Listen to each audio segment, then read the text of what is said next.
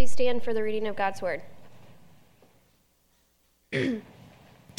Now at Lystra there was a man sitting who could not use his feet. He was crippled from birth and had never walked.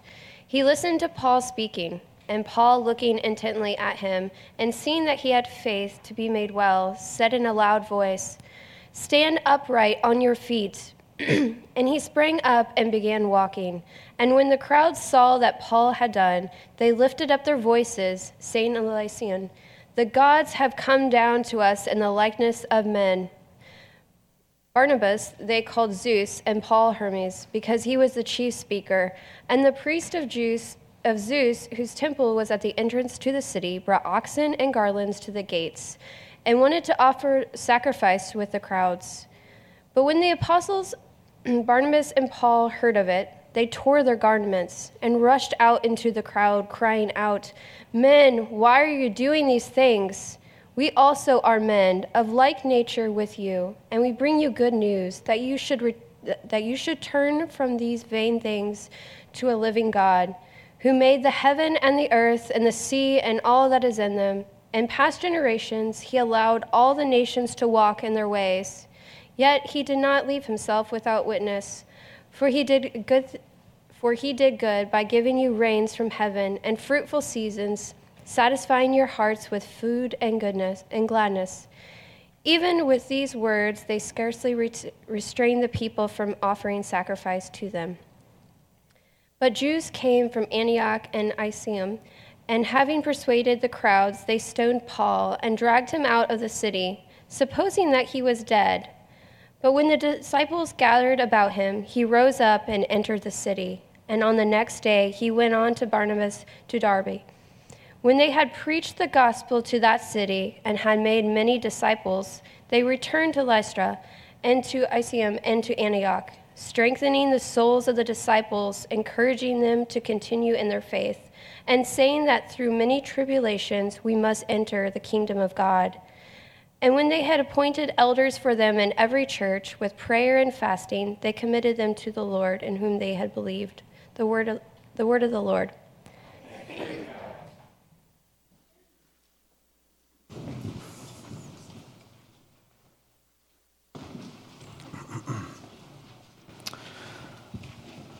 Through many tribulations, we must enter the kingdom of God. You can add that verse to the list of ones you will not find on a little coffee mug on your desk. Because who wants to think about the cross when you can afford a vacation? Who wants to think about hardship when we can sit down and enjoy reruns of Chip and JoJo do their thing? It's verses like that make you think, is there a side door into the kingdom? Because I really do not like those verses. They're not particularly encouraging. And the strange thing is that this passage says that Paul actually uses these words to strengthen these churches. When you take a verse like this and you lay it aside, the church in our context, they seem out of place, especially in a church context that constantly offers newcomers the opportunity to sign up for the VIP experience before they come and visit. Oh yes, that's a thing. It's rampant. Through many tribulations, we must enter the kingdom of God. This verse is the reality when the gospel confronts the pagan world. This week, this passage, that verse, reminded me of the story of our first baptism in the deep forest. It was 2012, and we were visiting the church of Pastor Raju, and we enjoyed a worship service with his congregation. And after the service was over, the G brothers came up and asked us if we would baptize a woman in this church who was recently converted. And so we said, of course, what an honor. And so we were taken out to this remote lake where they performed their baptisms, and on the way, the G brothers said, "You will need to give her a new name, as is our custom in India when they're baptized." And so we settled on the name of Ruth because she said that she wanted to be married and had a desire that she would find a husband. And her baptism was powerful. I just watched her cry tears of joy as she and the women with her sang songs in Telugu. And when we left, we got in the van just on a high, having witnessed this beautiful moment. And we started talking with the nun, asking questions about Ruth's story. And he said that she came from a village that still practices cannibalism, and that she's actually the first convert in her village. And he said that news of her baptism would spread like a wildfire in the deep forest. And most likely she would be kicked out of her village and she would be forsaken by the only family and the only community that she's ever known with absolutely nothing. And she put a serious dent in any possibility that she would ever be married. It was sobering when he said those words to realize that we'd effectively participated in the event that by worldly standards would otherwise ruin this woman's life. Through many hardships and tribulations, Ruth must enter the kingdom of God. It's a harsh reminder of the reality when the gospel goes out into a pagan world that doesn't want it. But what lies behind this verse in Ruth's story is not the harshness and coldness and indifference of God. It's actually his goodness. The problem is that we feel sorry for Ruth while she's crying tears of joy. What's wrong with our worldview? What is that thing that you've pursued? What's the goodness? What's the blessing that you've put your life in? What's that one thing that you had to have? Degrees, management, adoring friends, Ivy League kids, perfect house.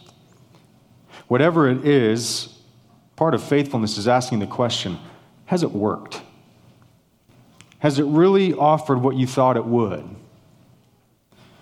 Has it filled your heart with an inner peace that surpasses understanding? Have you experienced a love of which you cannot measure the height, width, depth, or breadth? Or are you dissatisfied, discontent, anxious, and afraid? If so, then maybe we don't actually know what goodness is. Because we hear Ruth's story and we often feel uncomfortable when we hear verses like this, and then we see it played out in stories like Ruth's, because we want to distance ourselves from that being our reality and our story, and we think, I don't want that story. And yet at the same time, is that not exactly how her village responded to her? We don't want what you have. And perhaps we share something in common with this pagan village that actually is keeping us from experiencing the goodness that our hearts truly desire. And so how do we find it? Because we have looked for it in everything that we've tried to accomplish and pursue and obtain. And Paul tells us a different way. We've followed Paul so far on his first missionary journey, and today in Acts 14, he comes to Lystra. And again, just like before, he's preaching to the crowds and he sees a lame man. And just like we've seen before, he heals this man, and of course the crowds marvel. But what we haven't seen thus far is their response. They immediately start worshiping Paul and Barnabas, calling them Zeus and Hermes. And the reason is that one of their cultural stories, one of their legends of their religion, was that in times past, Zeus and Hermes appeared to them in Lystra and to the region as men. They disguised themselves as everyday men, and they blessed anyone who would receive them with hospitality and kindness. So in this moment, this story is driving their pursuit and understanding of goodness. And they do not want to miss out. And so notice Paul's response, because it may surprise you. Notice he never actually, when he responds and preaches, he never says Jesus. He never says the word sin. He doesn't talk about the cross, salvation, or the law. He doesn't talk about anything that we've been accustomed to in all of these sermons in Acts up until this point. Why is that? Well, we have to recognize that this passage is different because now we're seeing for the first time that Paul preaches to a completely Gentile audience, where their culture has no conception of Judaism. It is not influenced in any way by Yahweh or the God of Judaism or the God of Paul. And so for him to use those words, he might as well have been speaking Mandarin. They don't understand it. There's no grid for what he would be talking about, because the gospel has arrived in a truly pagan country, because their understanding of life and goodness is informed and shaped by a completely different set of stories. And so where does Paul begin with them when he preaches? He begins with Theology 101. He introduces them to the one true God and says that all the goodness and blessing and gladness that they have experienced, all the rain and harvest and joy that has filled their hearts has come from him and him alone. Paul starts with the most basic, fundamental fact that God is the source of all life and goodness and blessing. How simple that fact is, right? It's so simple. We might consider it so elementary that we would just move right along and not even pay any attention. But today, might we consider the question, is the way that you live your life a reflection that you believe that God alone is the source of all goodness and life? When we consider that question, I think we might recognize that living in light of that truth is much harder for us than we think. And I think if we try and connect with this passage, we need to connect with this pagan culture because it might feel a little bit more distant than it really should. We live in a church context that is rapidly secularizing and paganizing and becoming increasingly godless, and has been really for decades. And there's more and more and more studies that are showing that the pace is only picking up. And statistically in America, the Protestant church makes up the segment of the overall church in the United States that is the most devoted when surveyed to biblical principles and values for life. Yet if you take a look at their actual life and practice, 75% of Protestants only show up in church a maximum of twice a month. And the vast majority of that 75% check the box seldom or never. And so on the whole, it's estimated that only 20% of Americans are actually in church on any given week. Why? Because we don't believe that God is the source of all goodness in life, and we have found something else to do with our time. And it's estimated that in 2014, 8,000 churches closed their doors. And in 2014, Pew Forum released a study on young adults between the ages of 18 to 29 years old and found that 20% of them believe that the Bible is the Word of God and should be taken seriously. 20% of the very demographic that is supposed to be coming into the church to bring new energy. And I think to some degree, we have to recognize at some point, we can bury our head in the ground or we can keep an ear to the ground. And part of that is recognizing that the death knell has essentially sounded on Western Christianity. Something has happened right under our noses where no longer do we see a broadly practiced faith built on the Scriptures, the Word of God, built on repentance, sacrificial love, character through suffering, holiness, faith in Christ alone, and a dependence upon God in all things. Because the God of our culture has become the God of self-indulgence, individualism, self-esteem, the God that would validate anything that you decide you should pursue. He's no longer the God that is a part of everyday life. He's distant from it. And is the complete opposite of the God of the cross. That is the complete opposite of Paul in this passage, the God from whom all goodness in life flows. So I say this because if you want to be a disciple of Jesus that is committed to a biblical, historic, orthodox faith, then we probably need to recognize that already you are in an overwhelming minority. And our culture has far more in common with this pagan crowd than we may initially think. Because our culture's conception of life is increasingly being built on stories that tell you how to pursue goodness and blessing without any thought of where it actually comes from. Who needs God when you have youth sports? Who needs God whenever you're this close to a down payment or this close to a promotion? It urges us to consider, what are we pursuing? And so, of course, we are tempted to live just like this pagan culture when we live in a way that believes that God's goodness can be found through a different source. When we believe that we can actually obtain the same goodness that God offers to us for a cheaper price at a different store down the street. And I actually believe that our desire for goodness and blessing is one of the biggest reasons why we're seeing the demise of the faith in our context. It's because we've settled for the simplest, oldest trick in the book. It's the lie of the serpent. You can completely cut God out of the equation, and you can still experience all the goodness that he has to offer. You don't actually need him.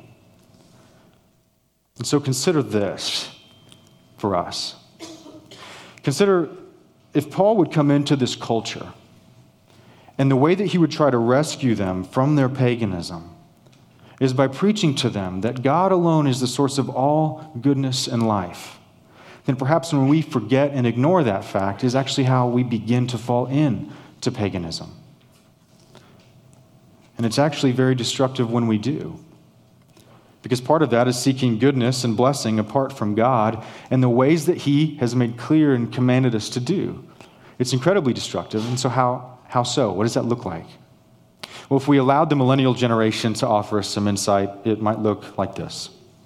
In 2005, two Christian sociologists, Christian Smith and Melinda Denton from Notre Dame, led a study on the religious beliefs of millennials while they were in their teenage years. And their work was a launch pad for all sorts of studies and questions that it produced. And it was just a landmark in the field because it showed a growing irrelevance and an ignorance of basic biblical doctrine and religion that our teenagers were expressing.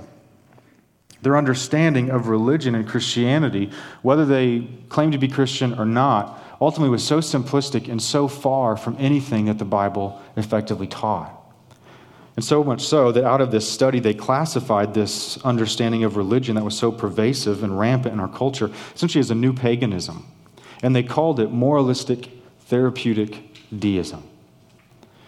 And they call it that because it effectively is the basic tenets of this new belief system. It's that God's moralistic because God essentially wants people to be good and nice to each other.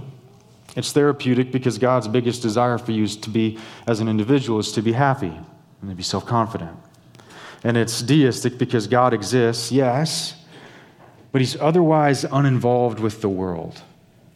He's not involved with the goodness that I would experience. He's only there to bail me out.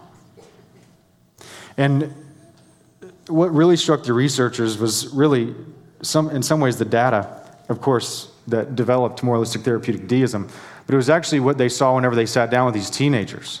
It was incredibly hard to get them to talk about God and religion in the first place.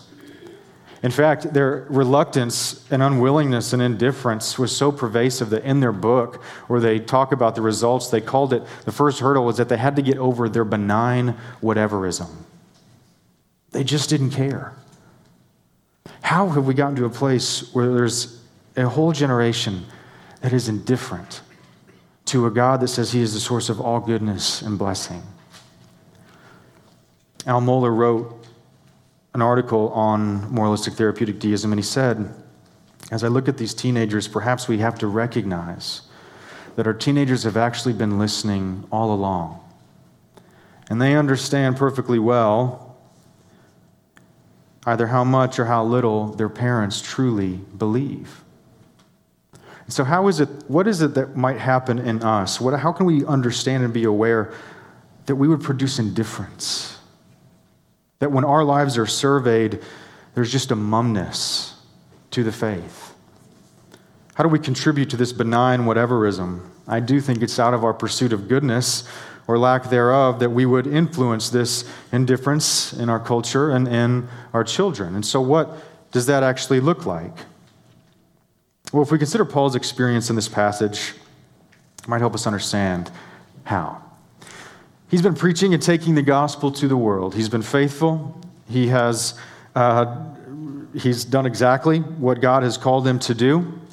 He suffered and he's evangelized this crowd. He's evangelized and set up all of these churches, and he's borne witness and fulfilling his portion of the Great Commission. And here again in this crowd, he points them towards God. But then what do we see happen? The Jews that have been chasing him all along finally catch up with him. They influence these crowds, they turn him against Paul, and together they stone him, drag him outside the city, and leave him for dead. How about that? And I think right here in this moment is where indifference begins. Because how easy is it for us whenever we set ourselves to experience the goodness and blessings of God, and we try to be obedient, and we try to be faithful, and we try to do exactly what he asks us to do, and then all of a sudden things don't really turn out the way that we want them to. Tragedy happens, the trauma happens, we don't experience the goodness that we want, that we otherwise thought we were going to get. And so we say, I'm faithful to you and you let this happen to me? You stone me and leave me for dead? Sure, you exist, but you are otherwise not a priority. And out of that disappointment, what happens? Well, it becomes a lot easier to begin to trust in other stories and promises around us that offer goodness and blessing and far more easier, the goodness and blessing that's far more easily obtained than it is to follow God and trust that what he offers is better. And so we may not say it in words, but certainly in actions, we say that God doesn't seem to care about me. God doesn't seem to be concerned with my welfare, and so I have to take things into my own hands and make things as good as I possibly can. Yes, God exists, but I have to look out for myself if I want to experience goodness and blessing. And so then, just like the paganism of our day, we find ourselves very open to pursuing that goodness in other things, and so we set ourselves to it. And so, I'll find goodness and blessing in the opportunities for my career success and making the most of them. I'll find it in financial security, marrying the right person, having the right spouse, having successful children, financial security, or being part of the right social strata. And so, of course, when those things become values to us and we feel that the only way we can experience goodness is when these things are must-haves, of course we hand them down. But I don't often think that we're really willing to also look at the consequences of those things when we pursue that goodness apart from God. Because if we're willing to ask that question, does it really work? I think we would find that we also hand down a lot of other things too. So think about the fact that you might have financial security, but you have zero inner peace. You might be a part of the right social strata, yet you feel completely alone and unseen. You might have successful children, and yet to you, they are complete strangers. And if we looked a little bit deeper at that and asked some other questions about the promises our culture offers us and the ways that we believe them, why is it that self-help books are the biggest genre in any bookstore, and they're all marketed to the middle and upper class? Why is it that heroin and opioid addiction has increased in the last 10 years 60% among people that have an income of $50,000 or higher? Why is it that alcoholism dramatically increases with income? Why are we so tired? Why are we so dissatisfied? Why are we so anxious? Why does life never feel vibrant? Where are Ruth's tears of joy? When we seek goodness apart from a relationship with God, we're choosing independence, which is the worst possible situation for you. And it brings the worst out in us. Because we were never created for independence, we were created for dependence. And when we do choose to seek goodness apart from being rooted ultimately in God and the ways that he would have us, we feel everything is up to us. And so, of course, we have to make all the right decisions. I have to make all the right choices. I have to lay hold of every single opportunity, and I don't want to miss out. And so when we feel that we have to take matters into our own hands and we feel the reality of the independence that we have chosen, of course, we feel anxious and out of control.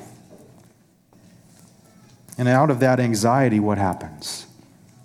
We become angry, and our homes become filled with our rage. We become frustrated and discontent. We distance ourselves and become isolated. Life becomes chaotic, and we feel like we're drowning. We feel that we have to disconnect, and so we can't stay off our phones. And to deal with just the constant anxiety, there's got to be some sort of release valve, and so we self-medicate, and then we cycle and back and forth between shame and guilt and compensation. Is that the good life? And so we have to recognize that part of perhaps that benign whateverism makes sense. Whenever we recognize that there's a whole generations of kids that would say, why would I care if God is in my life when he seems to have done so little for my parents?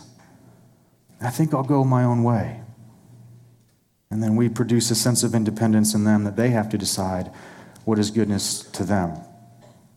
At some point, might we also recognize that we hand down good opportunities, but we don't also hand down ways of dealing with all of the things of life that we cannot control.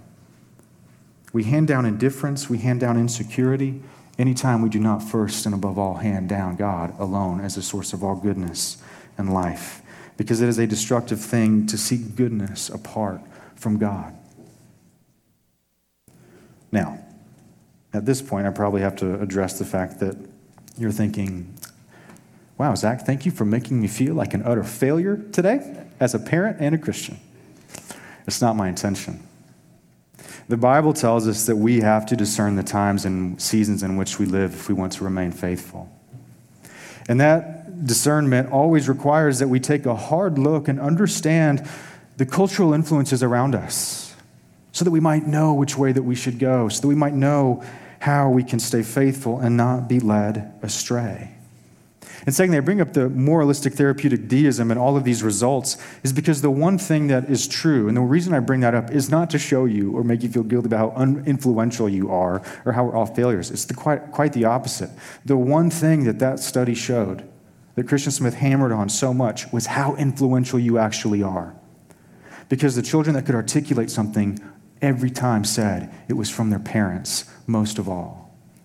So I say that to encourage you that you, in your faith and in your pursuit of God and His goodness, is that your children see you. And you don't have to be perfect, just persistent. They see you try and work through anger, to be a more gentle and encouraging and parent and spouse. They see you try to work to become more patient with your spouse. They see you try to work to become more self-sacrificial and sacrificially loving to your spouse. Now that's something where it's asking, how do you get that? And they see you as you struggle to be faithful to the God who is good, to the God who is the source of all life. And Paul would say, the way that you do that is by he would encourage us to bring God back into the center and to resist the paganism of our day that would say we can have everything that He offers by pushing Him here and we can live in both worlds. He would say, no, the goodness that you really can experience is by bringing Him back to the center where He needs to be. So how do you do that? Well, if you look at the way that Paul leads this crowd, what does he do? Notice he doesn't say, if anybody's a doctor here, you should feel guilty because you're probably blessed. He doesn't tell anybody that they have to give up degrees. He doesn't tell them to feel guilty for wanting good things for their kids. He doesn't tell them they have to take anything good in your life and reject it, okay? Because God's here and He doesn't want anybody to have anything good. He does the complete opposite. He actually leads them to a knowledge of the living God by actually identifying and pointing out the goodness in their lives that they've experienced from His hand. And He would have us do the exact same thing, that you would find God by identifying the goodness that He has shown you. He would have you find God through gratitude. And that seems so simple, again, that we just move right along. But again, what is the effect of that? Well, Paul would say elsewhere that inner peace that we all want and crave is a product of gratitude. In Philippians 4, does he not say, don't be anxious, but in every situation, by prayer and with thanksgiving, make your requests known to God, and the peace of God, which transcends all understanding, will guard your hearts and your minds in Christ Jesus. I would probably give everything I have to experience that. And Paul is telling you that gratitude is an anxiety killer. Because when we practice gratitude, we are stopping and willfully choosing to recognize God's goodness in our lives, and that nothing that we have that we thought we might have had for ourselves is because of our own ability. It's actually because He's been good to us. And when we practice gratitude, we're choosing to see God in every circumstance and in every situation, and to begin to recognize that our lives are not built on sand. They're actually built on a far firmer foundation than any that we could ever produce for ourselves. And it's through gratitude that we recognize that that's how we reject the distant, indifferent God of our culture, and we bring Him back into the day to day and realize that everything we have is built upon Him. So I would challenge you this week to believe that. I would challenge you this week to believe that God is the source of all goodness and life. And I'd ask you to not just profess it, but to practice it. I would challenge you each day this week, multiple times a day if you're willing, to stop and to thank God for the goodness that He has shown you. Stop and thank God for the fact that you have eyesight and you're not blind. Stop and thank God that you can hear.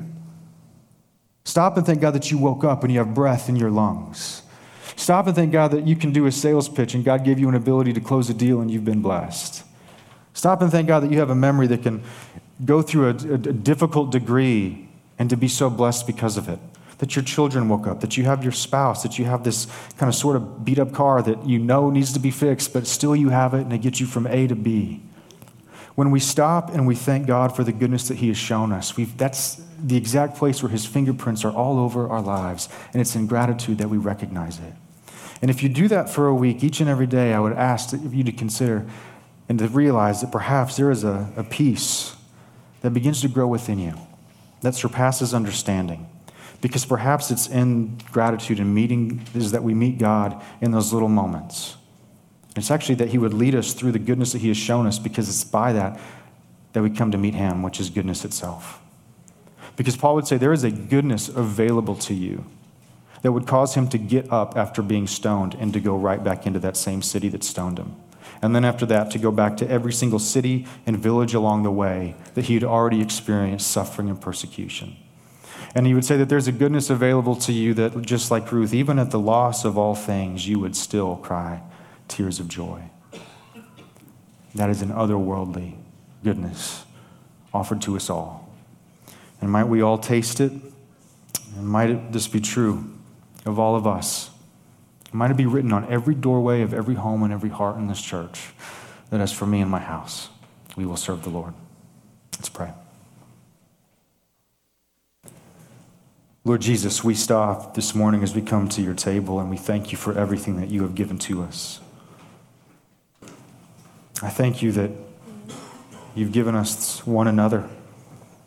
We thank you that you've given us friendship, community, families, homes, vehicles, wealth, and resources.